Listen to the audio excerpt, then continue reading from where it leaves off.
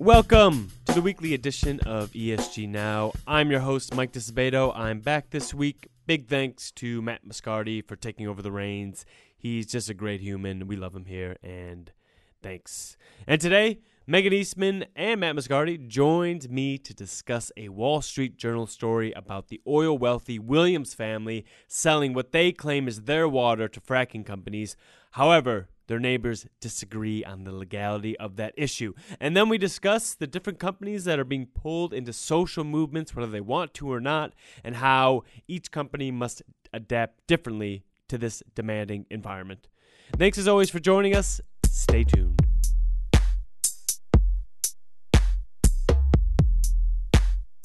Okay, so our first story is about water and the selling thereof. So there is this family in Texas called the Williams family who recently sold their crude producing company called Clayton Williams to Noble Energy that's located in the Permian region of Texas. But the Williams family doesn't just own oil in that region, they also own a lot of land that sits atop of a lot of water. So one day the Williams family decided after they sold their company that they wanted to sell around 25 billion gallons of water a day to oil companies or to cities or to really anyone that wanted it. And since the Permian region is both a desert and a booming oil region, mostly fossil fuel companies came a-calling. Now, we would usually have a stat card here to describe the Williams family, but I do not have one for a private citizen group.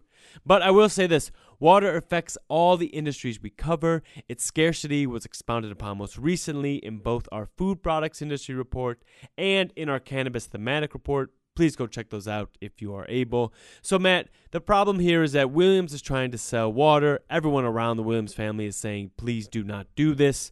How do we view this? A private citizen trying to sell a resource on land that they own? How would we view this as ESG analysts? If you go back to the drought in California, right? It was a multi-year drought, yeah. And one of the things that we looked at was we might not have a stance. We might not say that water should be priced more efficiently, or we might not say that it's priced inefficiently. It's like that. That is for the market to decide. But part of the market in this case is actually, it's not just buyers and sellers, it's communities and policymakers, because you're talking about a necessary input to life. And if you use the drought as a case study in California, you know, the paper we wrote at the time actually mapped geographically industrial users of water against water basins and farm users, like ag users, and said in a policy sort of decision about how to parcel out available municipal water, you're going to have effectively water conflict. Industrial users who need it, agricultural users who need it, and then community users who need it. And how you make a policy decision there is a big deal if you're an investor, because you might be saying, well, my price is going to go up to maintain the cost, to make it viable for people to have access to it, to live, or to, make food. And what we saw play out was effectively a small-scale water baron kind of thing, where there were people who were buying up land with water rights. It was private water rights, and companies like Palm Wonderful, who makes pomegranate juice, who, sidebar, do we need pomegranate juice?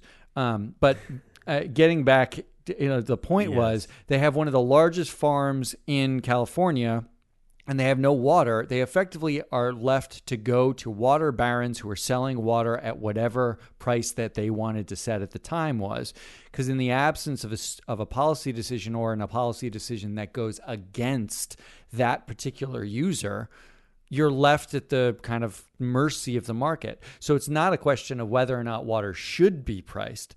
It's a question of whether or not it will be priced differently when it becomes a scarce resource. And inevitably, the answer is kind of yes to that. If you're thinking of this from an investment perspective, there's a whole ethical range to it. And so, we run into queries from investors sometimes. You say, I don't want to invest in private utilities because I think water should be a public resource, private water utilities, that is. But an awful lot more of investors will be looking at what are the risks to the portfolio as water stress becomes a bigger and bigger issue. If you've got this kind of regulatory uncertainty possibilities of something as extreme as nationalization or drastic repricing, subsidy, lack of subsidy, whatever it is, then you've got your holdings in your portfolio that are subject to a bunch of different risks, and trying to get your hands around that's going to be really important. And so how do you do that? So the difference is a utility, they sell the water, and there's not many people that invest in utilities. There's some. There's not many. A lot of people. Well, utilities compared are to cash flow machines. Well, right? they do for income, but compared to companies like Kellogg, compared to companies like that reflects the regulation, though. That's the way they get regulated. They can't get to that size. They're not supposed to get to that size. That's what I'm saying. So you're going to have a higher proportion of companies that remove water than actually sell water. So that's Megan. When you talk about portfolio holdings, more investors are at risk of companies needing to spend billions on water, or having water scarcity and having to move their operations, or someone growing cotton in a water-stressed area and then having to shut down their operations. So it can't just be that companies disclose their water usage because everyone's just disclosing that they're at water risk. No, but that's an important thing, and I the disclosure conversation is boring. Like, getting companies to disclose more is like, for 3,000 years, that's all anyone's tried to do. But, so what do you do? But know is where they operate. But the important part of that kind of equation is, and to the question of what do you do in your portfolio, like what do you do today in your portfolio?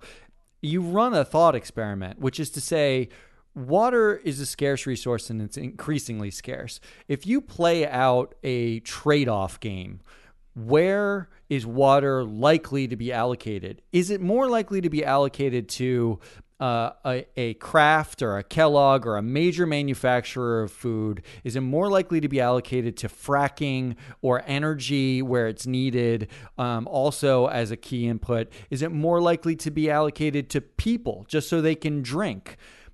That's the trade-off question. You want to look at your portfolio and say, where is my water scarcity? What is the water usage of my portfolio? And then how is it likely to actually play out? Like, where is this resource potentially going to get allocated? And that's going to vary a lot by jurisdiction. Not just by where the water's stressed, but by who's in charge of it. By who's in charge of it, exactly. I think if you start talking about other parts of the world with different types of governments, maybe democracies, maybe not, maybe populist, maybe not, then you start to see situations where it can be regulated very differently, and it can even be seized and nationalized if you're talking about the water utilities, or where operating permits may be withheld, or the price of the water that a company has to pay in order to withdraw it may be jacked up. Well, so this story in the Wall Street Journal was about someone selling an asset from their land to a public company, like, let's say, Noble Energy, who is currently operating in the Permian Basin, which is where the story takes place. But it's still, even though this resource is being sold to a public company, it's a private landowner that's selling a resource that they seem to think that they have legal rights to.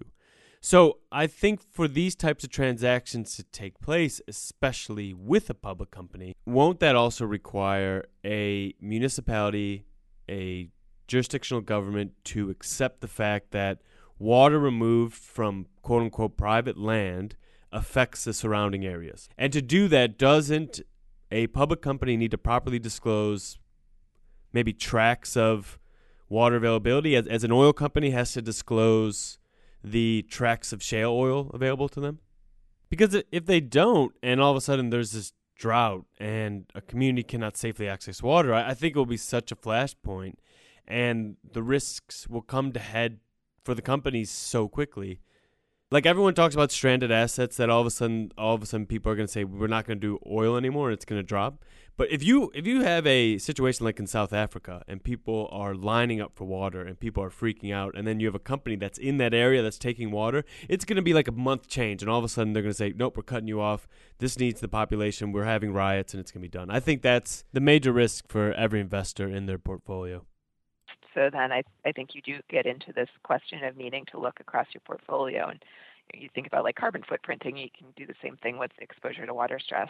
Who are you holding and where are they operating and how much do they need? And then what are they doing to reduce their dependency or make themselves more flexible? It's worth saying, having said out loud too, that like because it's such a flashpoint, I think that's right. And because the risk is going to manifest, when the risk manifests, it could manifest quickly, right? Like it's not, you think of it as like a long-term thing, like, oh, water is going to deplete over, 20 years. Water, it may be a single drought that sparks riots that changes the face of your portfolio in a single, in one instance, right? It's also a flashpoint. Those are possible scenarios. It's a flashpoint in the other direction. Companies that are actually looking at how to maintain, preserve, or even create new water, fresh water for access.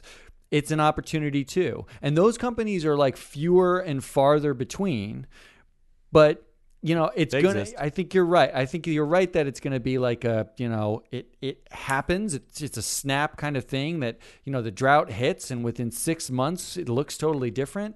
And there will be companies that benefit and companies that get killed.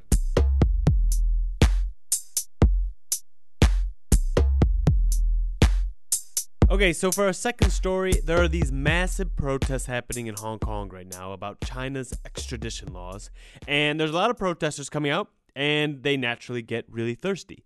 And so the protesters have decided that Pocari Sweat, a Japanese water company, is the official drink of the protest movement. This was due to Pocari's parent company, Otsuka Holdings, pulling funding from a Hong Kong Television Broadcast Limited, which is seen as a pro-China company. However, upon hearing the news, Otsuka said, whoa, we did that because of issues with marketing, not to send a political message. Now, the stat card for Otsuka is we rated a triple B, and it has pretty bad corporate governance in our eyes, but that doesn't really matter because the management didn't make an active decision to support the Hong Kong protesters. They were thrown into the ring, and they decided that the customer base wasn't worth the political headache and distanced themselves immediately. So, Matt and Megan, I want to ask you a hypothetical about this because this happens to a lot of companies nowadays. Nike is the most easy example to make. They have backed Colin Kaepernick. They have backed all the movements that have been kind of thrown at them, and they made a willful decision to do that. So what I want to ask is, companies now have to deal with political or social movements regardless of whether or not they want to be a part of those political or social movements. And now let's say you're a company and your entire consumer base is 35 and under. And I tell you that my entire social media team is 40 and over. Well, how do you feel about that as an investor? I don't think is the... I'd be freaked out. Walmart's board is like on average 70 years old, but that doesn't necessarily mean that they can't make an online decision, right? Like, I don't think they can. Don't be ageist, Let's Mike. not be ageist here, Mike. Just because you're 12 years old, don't be ageist. I'm extremely ageist in this situation. It's clearly a different environment, but it's not a new environment. Like if you take apartheid, it was a slower burn, but companies basically faced investor wrath over involvement in South Africa at the time. And it was a slow brand kill, right? Like it just wasn't. Today. What makes it feel different without like having historical context is the speed in which it could happen, right? Like Bacardi Sweat is a perfect example of they're in the wrong place at the wrong time. And it takes one picture on Twitter that says, hashtag drink Bacardi Sweat to like make the difference of them being sort of in a social movement, whether they mean to be or not in the social movement. Right. They have to either embrace it or disavow it. The thing that's different is the speed with which CEOs, boards, companies need to make that decision. Do we agree or not agree? Because they may have been able to avoid it long enough before where they didn't have to take a stance, but now they have to take a stance and they have to move quickly. Because you end up with... They need to be agile and they need to be prepared. It's like the Betsy Ross sneakers and Colin Kaepernick and Nike, right? Like Betsy Ross sneakers come out. Colin Kaepernick, who's a brand ambassador for Nike, says these aren't so good. Nike pulls them off the shelf, and there's immediate backlash. It's not just backlash, because I want to focus on the missed opportunity. Nike, so here's what happened according to Edison Trends after Nike came out with that ad that featured Colin Kaepernick. They saw a 31% spike in e-commerce. Then there's this report by the 2017 Cons Communication that said 87% of consumers, now 18 to 35, I know I don't want to hate on you guys, but I'm just saying this is the consumers, 87% said they would buy a product only if it aligned with an issue that they loved, and 76% said they wouldn't buy a product if that product misaligned with a ideology. So Megan, this seems to be a pretty big deal, no? So Matt, you were talking about the speed at which things happen, and that's an important change from, say, the apartheid era. But we've also got changing customer expectations, changing public expectations that brands can and will take stands, and that people in some cases are aligning themselves with or against brands because of that.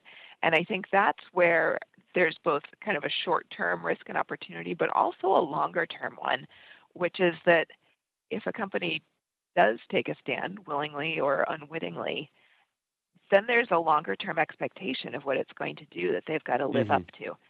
When we're prepping for this, we're talking about the Fearless Girl statue on Wall Street and the stand that State Street was taking there about gender equality, which, on the surface of it is great. It's become a public monument. People like to take pictures, all of that. But it also means that the company is going to be watched more closely over the coming months and years about how they actually perform when it comes to gender equality.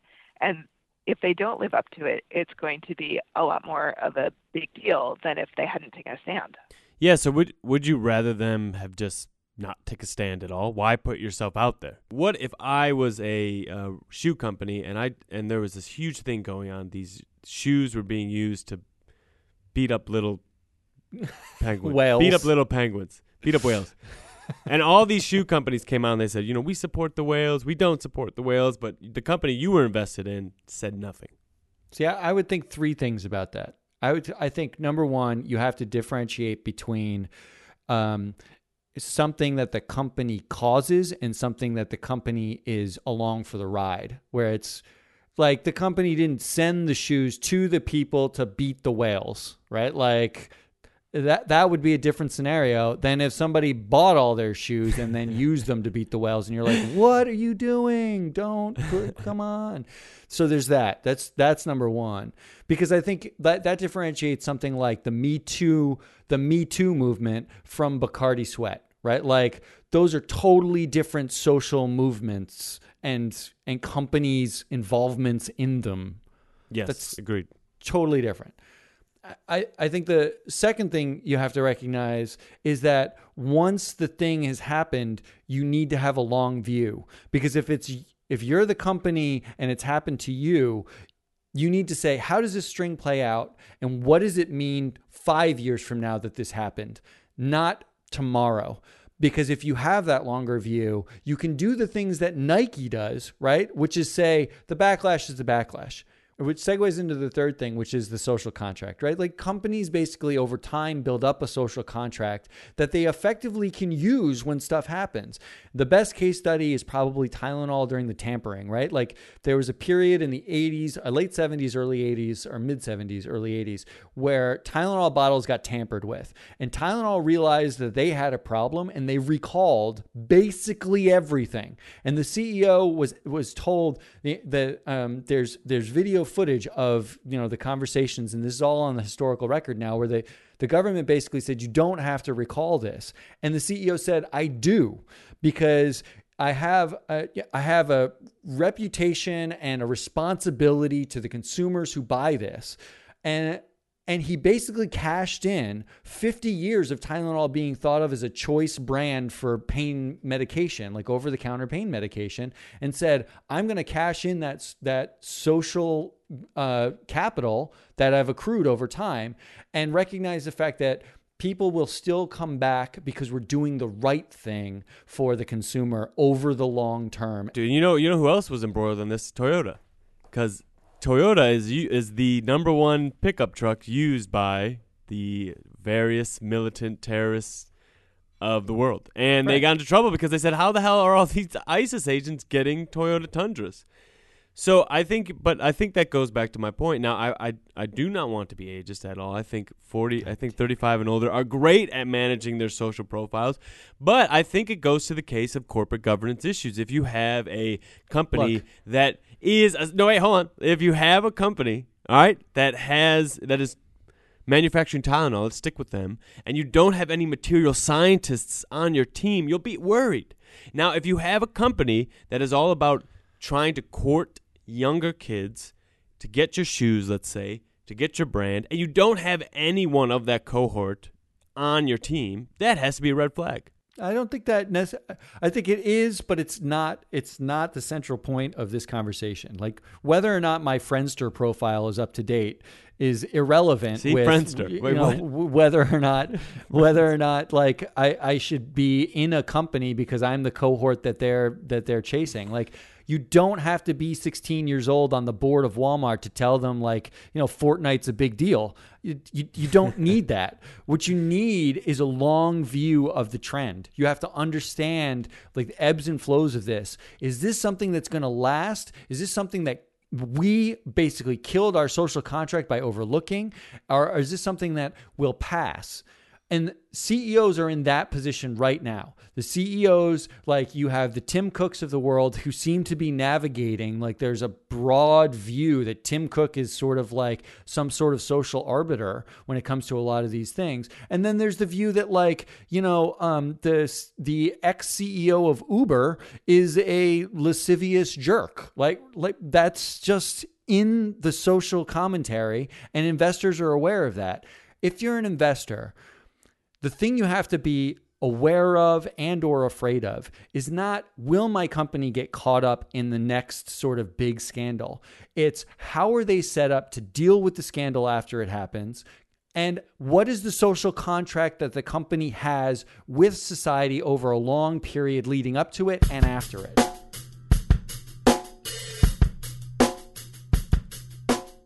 That's it for the week. I want to thank Matt Moscardi and Megan Eastman for joining me today to discuss this week's news with an ESG twist. I'm your host, Mike Disabato.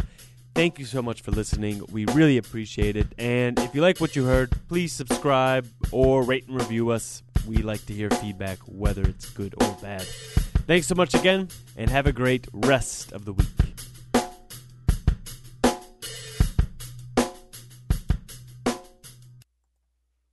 The MSCI ESG Research podcast is provided by MSCI Inc.'s subsidiary, MSCI ESG Research LLC, a registered investment advisor under the Investment Advisors Act of 1940. And this recording and data mentioned herein has not been submitted to nor received approval from the United States Securities and Exchange Commission or any other regulatory body. The analysis discussed should not be taken as an indication or guarantee of any future performance, analysis, forecast, or prediction. The information contained in this recording is not for reproduction in whole or in part without prior written permission from MSCI ESG Research. None of the discussion or analysis put forth in this recording constitutes an offer to buy or sell or a promotion or recommendation of any security, financial instrument, or product or trading strategy. Further, none of the information is intended to constitute investment advice or recommendation to make or refrain from making any kind of investment decision and may not be relied on as such. The information provided here is as is, and the user of the information assumes the entire risk of any use it may make or permit to be made of the information. Thank you.